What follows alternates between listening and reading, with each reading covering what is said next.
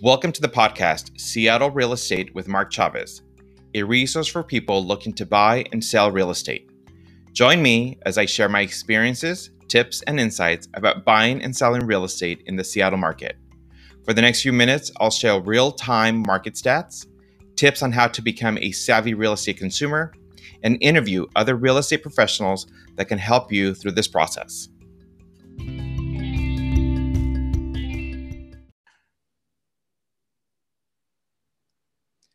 Hi, so thank you for joining me today. It is a pleasure to have this special guest of mine that I worked with for quite some time on several transactions. So Rebecca Bays, she is an HOA consultant. What does that mean? Well, I'm going to have Rebecca, we're going to start talking and welcome to the show. And you can explain a little bit more of that as we kind of get into it. So thank you for taking the time from your busy day and meeting with me and being part of my show. Thanks for having me. I really appreciate it. So, Rebecca, I think it's been what, 2-3 years, I think, that one of my colleagues, I know in one of my office meetings, she's like, oh, I have this great person that does HOA document review. And I'm like, there's such a thing? I'm like, what? Give me her number. And I've been sending clients, your way, and the service that you provide is amazing. So I guess let's start off in the beginning. What is your background, and what is an HOA consultant, and how did you get here? Sure. Yes, it is kind of a unique little profession. And I define an HOA consultant, my definition is a third-party independent professional who has professional experience with construction, finance, and governing documents to some degree. And in order to advise and consult and educate about homeowners associations, I believe having that background is really critical. And I started actually working for a demolition company. Actually, prior to that, I taught high school. So that was kind of my first career. I taught high school for 1 year and decided that was not for me. So then I went on and did some other things independently, but ended up coming back to the Seattle area and went to work for a demolition company. And I started out in administration just as an admin and moved up into assistant project manager type of role. Then I went to work for a developer who was building condos and doing condo conversion projects here in Seattle.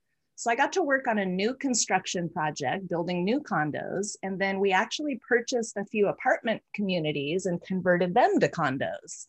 So I really got a lot of background and experience with the construction side on that from that angle. And then when RCW 6455 took effect, which was the construction defect statute, that kind of stopped a lot of the developer work for numerous reasons. And when the developer I worked for slowed down and stopped doing work up here, I ended up going to work with Morrison Hershfield, and they are building envelope consultants. So with them, we dealt with a lot of water intrusion issues. And my role with that company was at first to do some business development work where I would go out and meet with homeowners associations to explain to them why our service was now required by state law. So as the architect and engineer, the building envelope consultants are the ones who do the evaluation of why is it leaking and then how do we fix it. So I got a lot of experience with leaky buildings and renovation projects when I worked with Morrison Hershfield. And I was with them for about 3 years. I moved to Portland with them and then moved back up here after I got into banking. So after the construction defect work, I moved into the finance world and started out with a bank where we were growing the deposit base at a time when we wanted deposits. So I was chasing a lot of the construction defect settlement checks and grew the bank's deposit base with those accounts. And then I went to work with Columbia Bank and helped write the credit policy to lend to homeowners associations. Yes. So in that role, I did a fair amount of underwriting and evaluating the homeowner association from the financial perspective in relationship to the bank's credit policy. So after a couple of years of doing that, I ended up just going out on my own as an independent consultant. And now, up until about a year ago, I kind of dabbled in all of those things just independently on my own. So it was quite a path to become an HOA consultant. Oh my God. I mean, that's amazing. So I knew some of that stuff. I didn't know all of it. So thank you so much. That you're pretty much taking, I think, every perspective that you would need to read, understand, and interpret the governing documents, the HOA documents, the reserve study, the finances, Yes. where are they, projections, meeting minutes, all of that, with this incredible eclectic background. Yes. It sounds like it's almost impossible or very, very challenging to duplicate you. So, I mean, to have this experience, and knowing that you worked in all these things to do this. So awesome. Yes. And I think it does give me a different perspective, because a lot of us are experts in our field, and homeowners associations, they're so diverse. They have different angles. There's the finance angle, the construction angle, the how do you deal with people angle, just managing people. And then the really technical legal documents, which of course I'm not an attorney, but after you read 3 or 4 or 5 or 600 sets of legal documents, you start to see the patterns, and then you also start to see where they differ. And that's one thing I've gotten pretty good at, is really dialing in, oh, this is how this one's different from the next one, or the one I just looked at, or here's what's unique about this one. So I think that is a really valuable piece of my experience, is having the diversity and seeing where each community is unique. It was interesting as we were preparing for this show. Of course, I got the background opportunity to see what it is that you are, how you collect all this information to be able to compare, apples to apples. One of the things that I found very impressive was that when we were talking about this, you pulled up the spreadsheet and you're just like, okay, these are the ones that I've reviewed, and here's the comparison. And it gave some great insight that I think also is in alignment with some of the stats, that we were reading, that, that I had read, and that, you and I had talked about, is what, how many HOA, I guess organizations, they're called, organizations across the nation are considered underfunded and then severely underfunded. Mm-hmm. And I'm just like, when I read those stats, I was just like, is this true? And then after talking to you, I was like, hey, I read this. You're like, yeah, that's pretty accurate. Yeah. So what are you seeing out there? Mm-hmm. Yeah, that trend and the discussion around percent funded, I think, centers at this stage a lot around the construction cycles. So we had, big construction booms in 80s and 90s. And those communities are starting to see the need for replacing major components. Mm-hmm. The buildings last, when you hit the 40-year mark, it's time to start thinking about replacing windows, replacing siding, dealing with weather-resistant barriers and whatnot, with all the water intrusion issues. So I think that we're in an interesting stage of cyclical construction need. And we're seeing that a little bit with, first we went through a major renovation stage in about 04, 05, or actually 05, 07, when RCW 6455 took effect. Everybody did an intrusive investigation into the building envelope to see what we have, what are the conditions. Yeah. And that generated a significant number of rehabilitative construction projects, major renovations. So a lot of buildings went through those rehabs in the 04, 05, 06, 07. So they're kind of on a different path, a different cycle of construction phase. Yeah. The ones that didn't go through the rehab, they're coming up due. And historically, those communities didn't put enough money into their reserve account over time for a lot of reasons. So we're seeing those come due.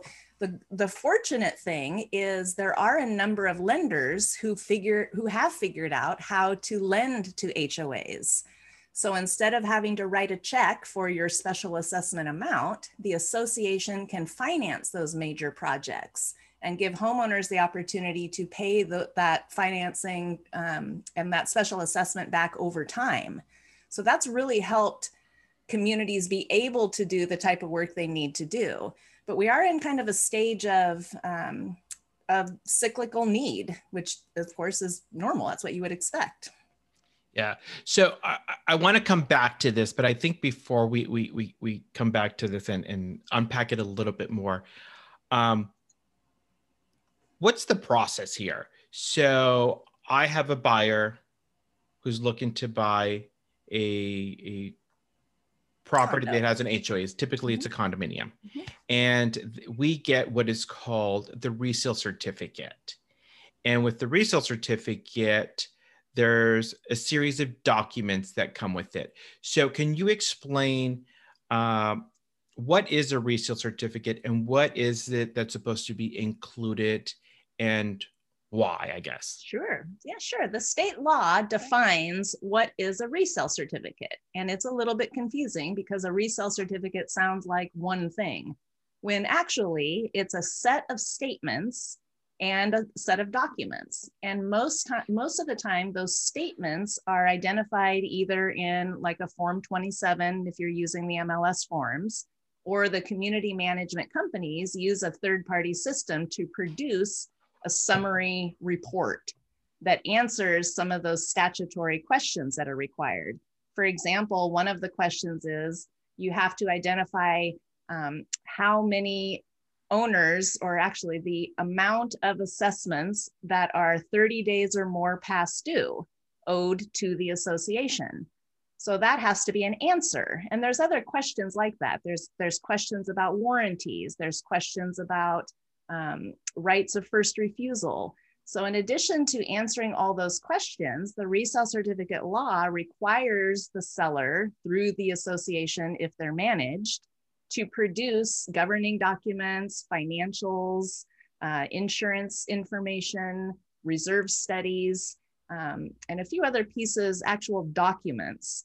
And those can be delivered to the seller in lots of different formats. For example, we can get one PDF that's 600 pages long, and in there, hopefully, is everything that's supposed to be in there. Or we can get 32 different documents, all labeled differently or incorrectly, or not labeled at all. Or so duplicates. Or numerous copies of the same document labeled differently. Yeah. Yes. So, the one thing that I do want to point out is that if you're buying into a condominium, and depends on the type of lending that you're getting, if there is more than, I believe that the correct number is 15%, if there's more than 15% of owners who are delinquent in their dues, your lender won't lend. So you can't buy it, even if you want to.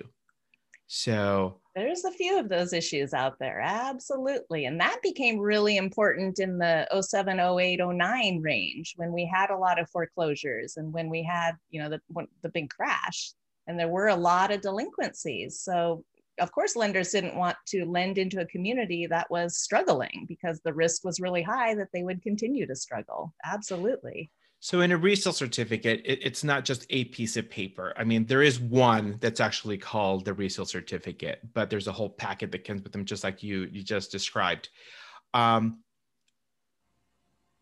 What is important to understand? I mean, you got this huge deck of documents, just like you said, it can be like hundreds of pages. Hopefully that's not the case, but it can be multiple pages and multiple documents.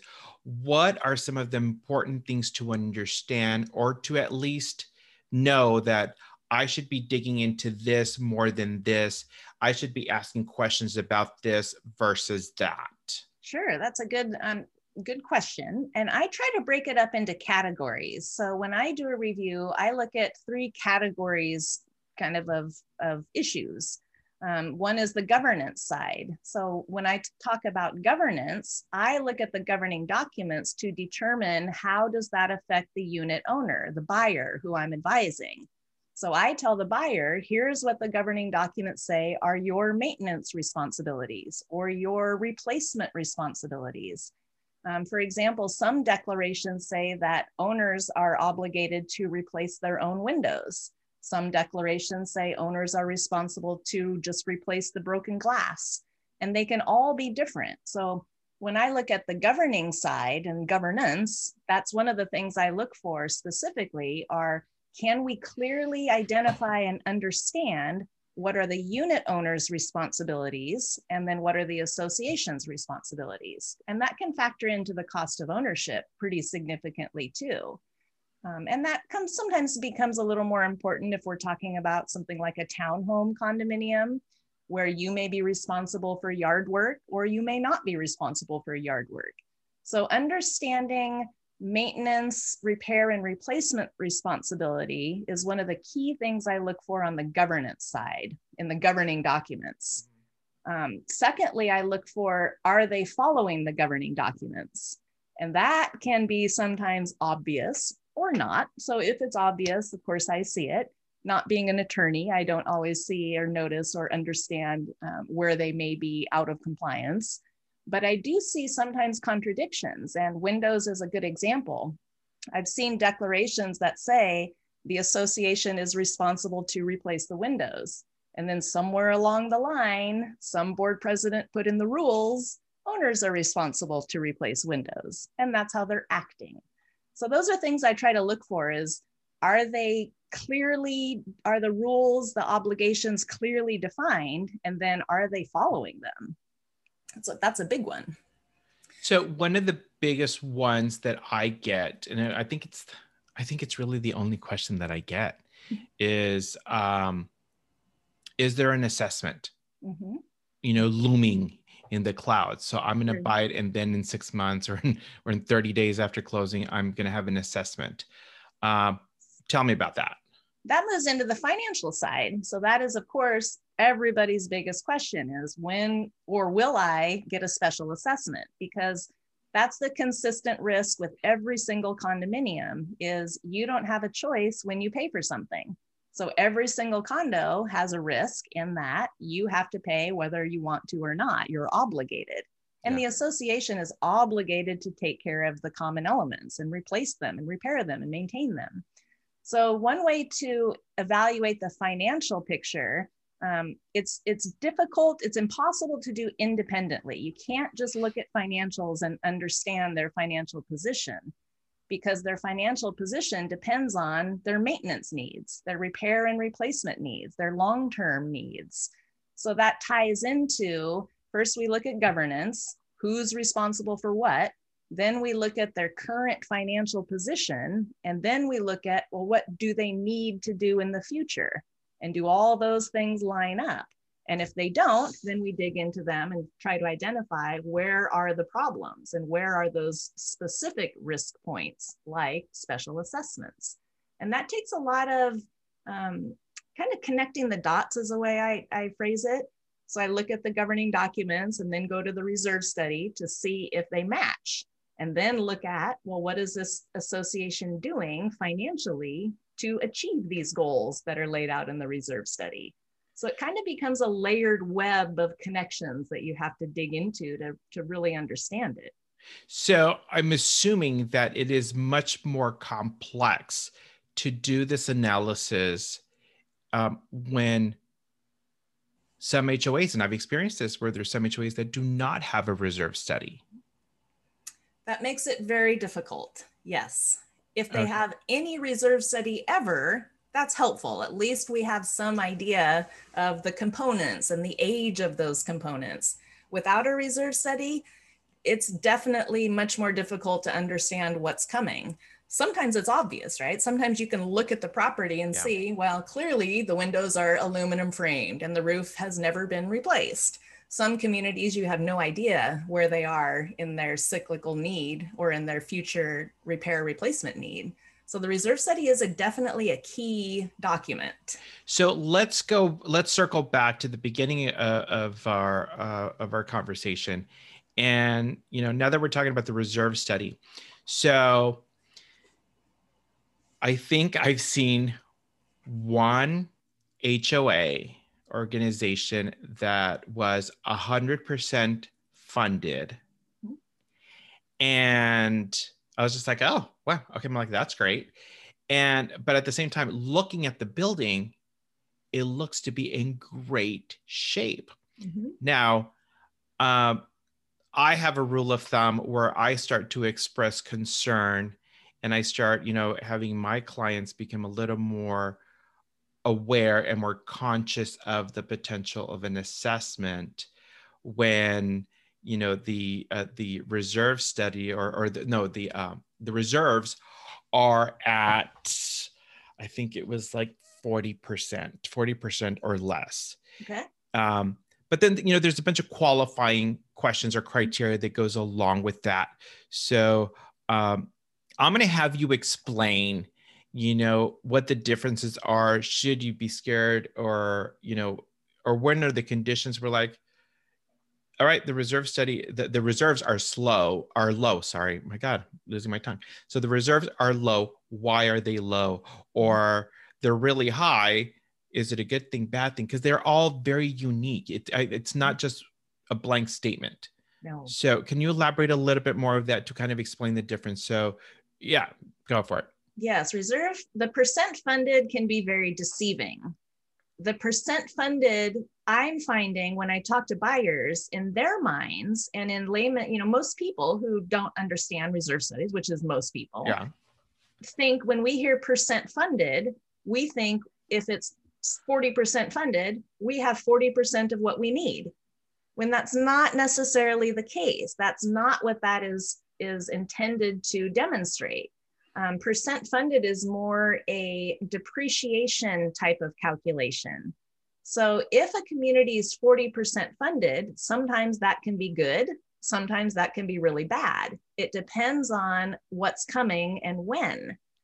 So I've seen communities that are 80% funded and doing a special assessment because something outside of that reserve fund, what those reserve funds are designated for shows up, something completely out of left field.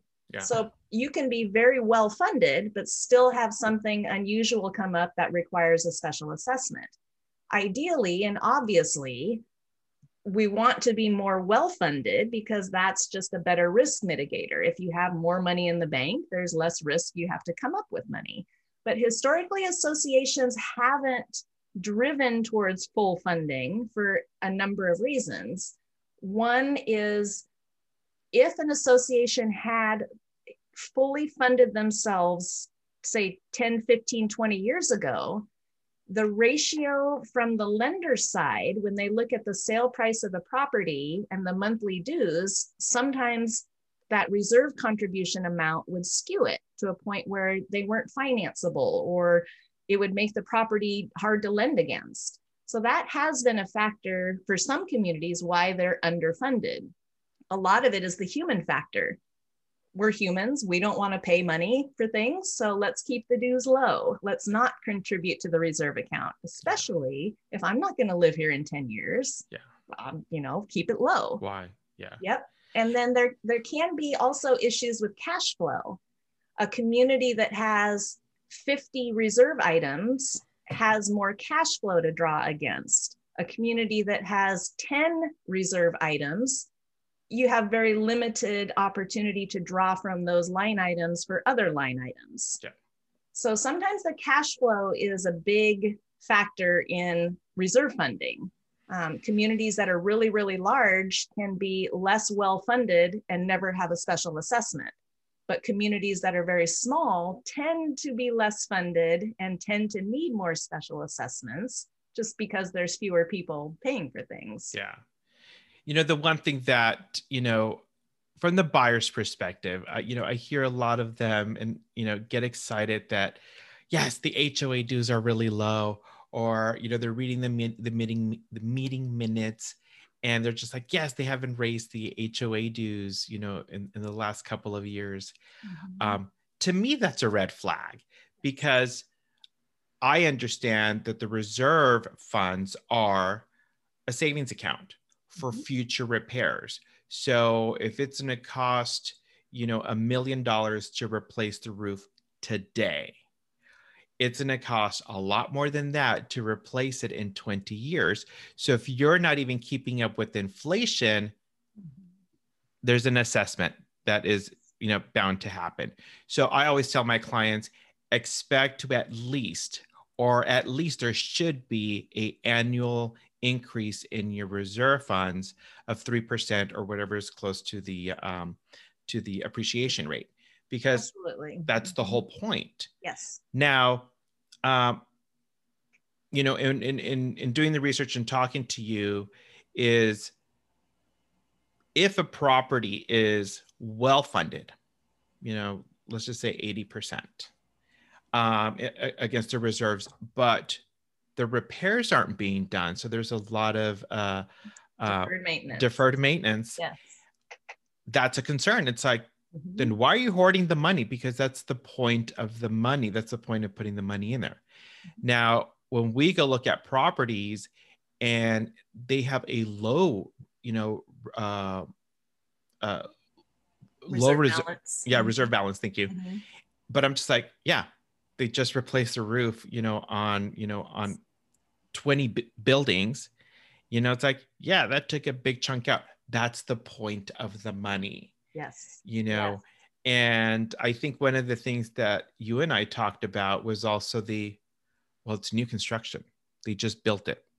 The likelihood of them replacing, which one of the most expensive things, the roof, it's years down the line. So they have time to build up. Yes.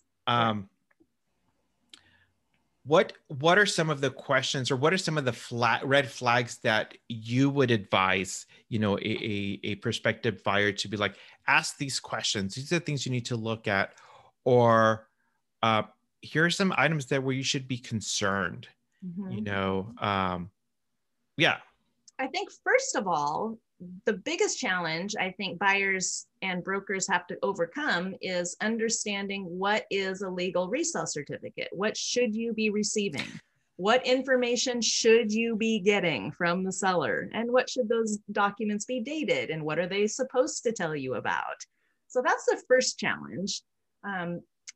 I did a sampling. I took 100 reviews I did last year, 2020, and found that 98% of them were illegal on the first try. What? 98%, which that's pretty much all of them.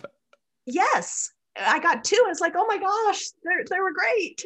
And from the buyer's side, obviously that's concerning, but it's equally as concerning, if not more concerning, for the seller. Because if the seller can't produce a legal resale certificate, the buyer, according to state law, has the opportunity to walk away from the transaction up until conveyance. Interesting. So it's a big deal to not have a legal resale certificate. It gives the buyer an out. Absolutely. So from a buyer's perspective, sometimes I tell them it's to your best interest to not tell them it's illegal, because then you have an out if you want an out. So that's kind of an issue to begin with. Okay. Getting all the legal documentation. And there's, of course, several channels that you have to go through to get those documents. Sometimes it's the management company that can't produce it properly. Sometimes it's a timing thing where the broker or the seller don't order the resale certificate, and then it doesn't go under contract, and then the documents are outdated. So now we have to order an updated resale certificate. So sometimes that's the challenge with that 98% that were illegal. But I would say about 80% of them were just wrong, just missing documents or didn't include something they should, not the timing things. Or incomplete. Okay. So then I think the buyers, the biggest thing I would point them to would be to understand the reserve study and really try to, which isn't as easy as it sounds, but that is the key document from my perspective, because that's essentially like the association's credit report. That's their obligation. This document says the association is obligated to spend this amount of money over the next 30 years. So if you as a buyer really understand what those obligations are, and where those variables might be and how much it will really cost, then you can kind of deal with everything else. That's the real key to me. That's a real brilliant way of putting it. Because it just makes sense. I mean, this is your trajectory of where you need to spend the money, and how are you going to get there? Essentially, it's like debt in a way, because they have to do it. They have to replace the roof. They can't not. I mean, they can stretch it out, but they're obligated. The governing documents obligate them to do those things. So you can look at the reserve study as here's what I'm obligated to pay for, just like here's my debt, like a credit report. So this is a lot. I mean, and we've talked about this many, many times, even as we were preparing for the show. This is a lot of information to unpack and to really understand. I recently did another podcast of understanding how to read a reserve study. And you alluded to that earlier when you said something comes up that is not part of the reserve study that needs to be repaired, and it costs a pretty penny.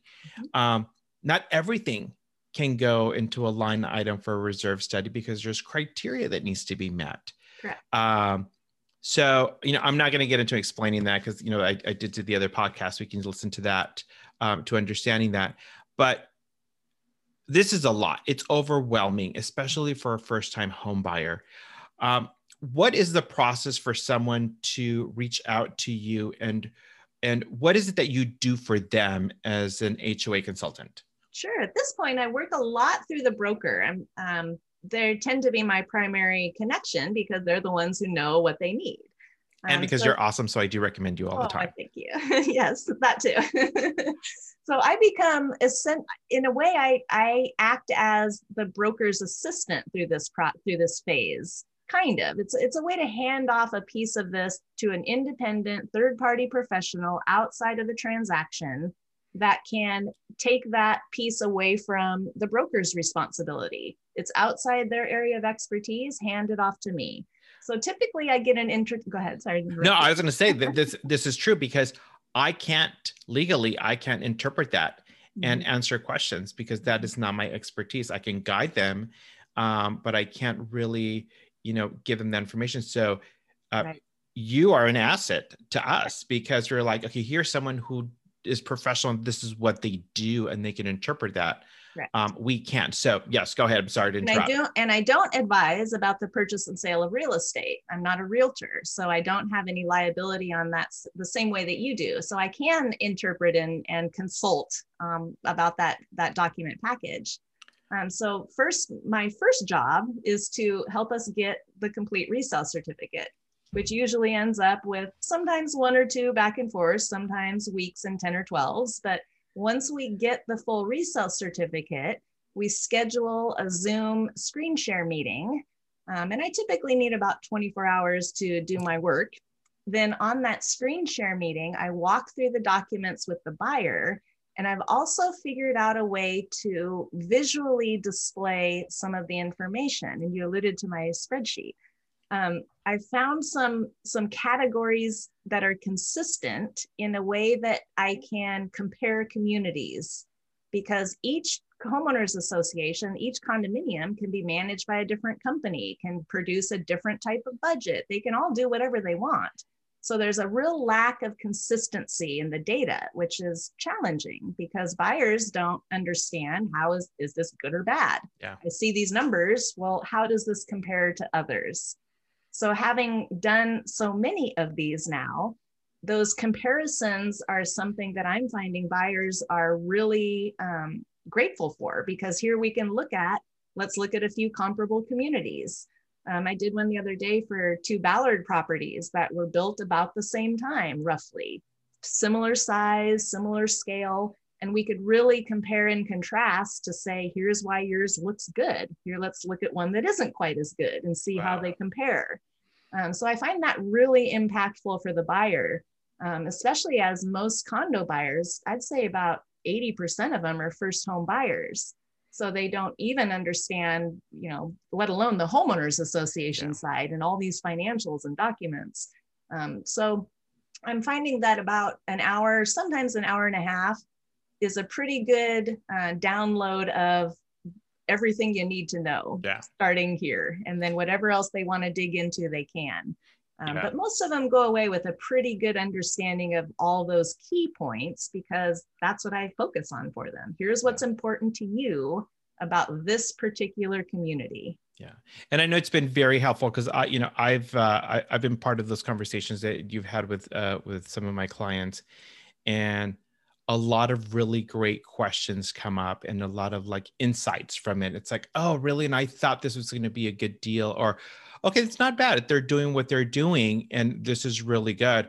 And I know that you have some stuff that you are working on, in terms of what if, or when the assessment comes, I guess it could be right. What does that look like for me potentially? So, I mean, this is good. I mean, I know that we've just started to scratch the surface of what this really means, but I thought it was very, very important to explain a little bit more of what you do and to tell people there is a professional out there who can do this and who is on your side. And I mean, because you have no interest one way or the other. You're interpreting the documents and you see HOA reserve packets left and right, so you can compare like, this is kind of what I'm seeing where it's good, where they're going to have assessments. And then one of the things that I think it's good to point out is that you may get an assessment report for the same property in December and then get another one in March and be like, oh, well, in December, they weren't talking about an assessment, but now something came up and the reserves study didn't include it on there. So there isn't any reserve funds for that. So now they're talking about an assessment. And I think that's something that most of us as realtors, we can't share that insight because that's not what we do. Mm-hmm. So I think it's really great. So Rebecca, what is the best way for people to reach out to you? Sure. I think email or phone call. I love talking on the phone. I think I do answer my phone. I feel like we can get a lot done in a quick phone call and more efficiently than lots of back and forth emails, but either way is fine. So phone calls are always great. And I did want to interject too, back to the special assessment, just side note. Yeah. I've talked with numerous buyers about special assessments, and that's always the fear. And I've found it fascinating that once they understand it, and if we identify it, they're like, oh, okay, I might have a special assessment. Okay, now I know. So I'm finding that the risk that turns buyers off is the unknown risk. Yeah. So if we don't know it, if we can't identify the risk, that's scary. But if we can identify it, like, yes, the risk is you might have to replace the roof in 10 years. Okay, now we know. So I find that to be one of the best things about what I'm doing is they just want to understand it. And part of the concern I had initially was I didn't want brokers to refer me and me tell buyers, here's all the problems with the communities. Yeah. When in reality, what I'm finding is brokers shouldn't be scared of that because the buyers are thrilled once they understand. They've already fallen in love with the property. Yeah. So I find that to be really fascinating. Yeah. And I've been in situations where they've met with you, they review this, like, it's not for me. I love it, but it's not for me. Let's move on to something else. And they can sleep well at night. Mm-hmm. And then they find a community that does fit their needs, that they're happier with, and they understand it. Exactly. I like to say informed condo buyers are happy condo owners. Yes, I agree. So Rebecca, if you want to, share your webpage, email address, and your phone number, all included in the show notes. So anybody listening to the podcast can just go there and just get information. But go ahead, share how they can get a hold of you. Sure. My website is CICconsultinggroup.com, stands for Common Interest Community. So CICconsultinggroup.com, and my email is Rebecca@CICconsultinggroup.com. My first name is spelled REBEKAH, and my phone number is 425-681-3381. Well, perfect. Well, Rebecca, thank you as always. It's been a pleasure talking to you. Thank you for taking the time Thank you, from your Mark. busy schedule to be on my show. I'm sure that we're going to talk about this again because there's just so much to unpack. Yes. So for my There's listeners, lots to talk about. right? I know, even you. when we were talking about this, we're just like, what should we talk about? Like, that's too much, not for this one. But listeners, thank you very much for taking the time and listening. If you like this, please like my podcast and share it with others who think this would be beneficial. If you have questions or specific items that you want us to talk about, please send me an email, send me a comment, and I can reconnect with Rebecca and we can talk about some of those items that you have questions on, that you want to get a little more information on, because there is a lot of information. Again, thank you very much for listening in. And Rebecca, always a pleasure. Thank you, Mark.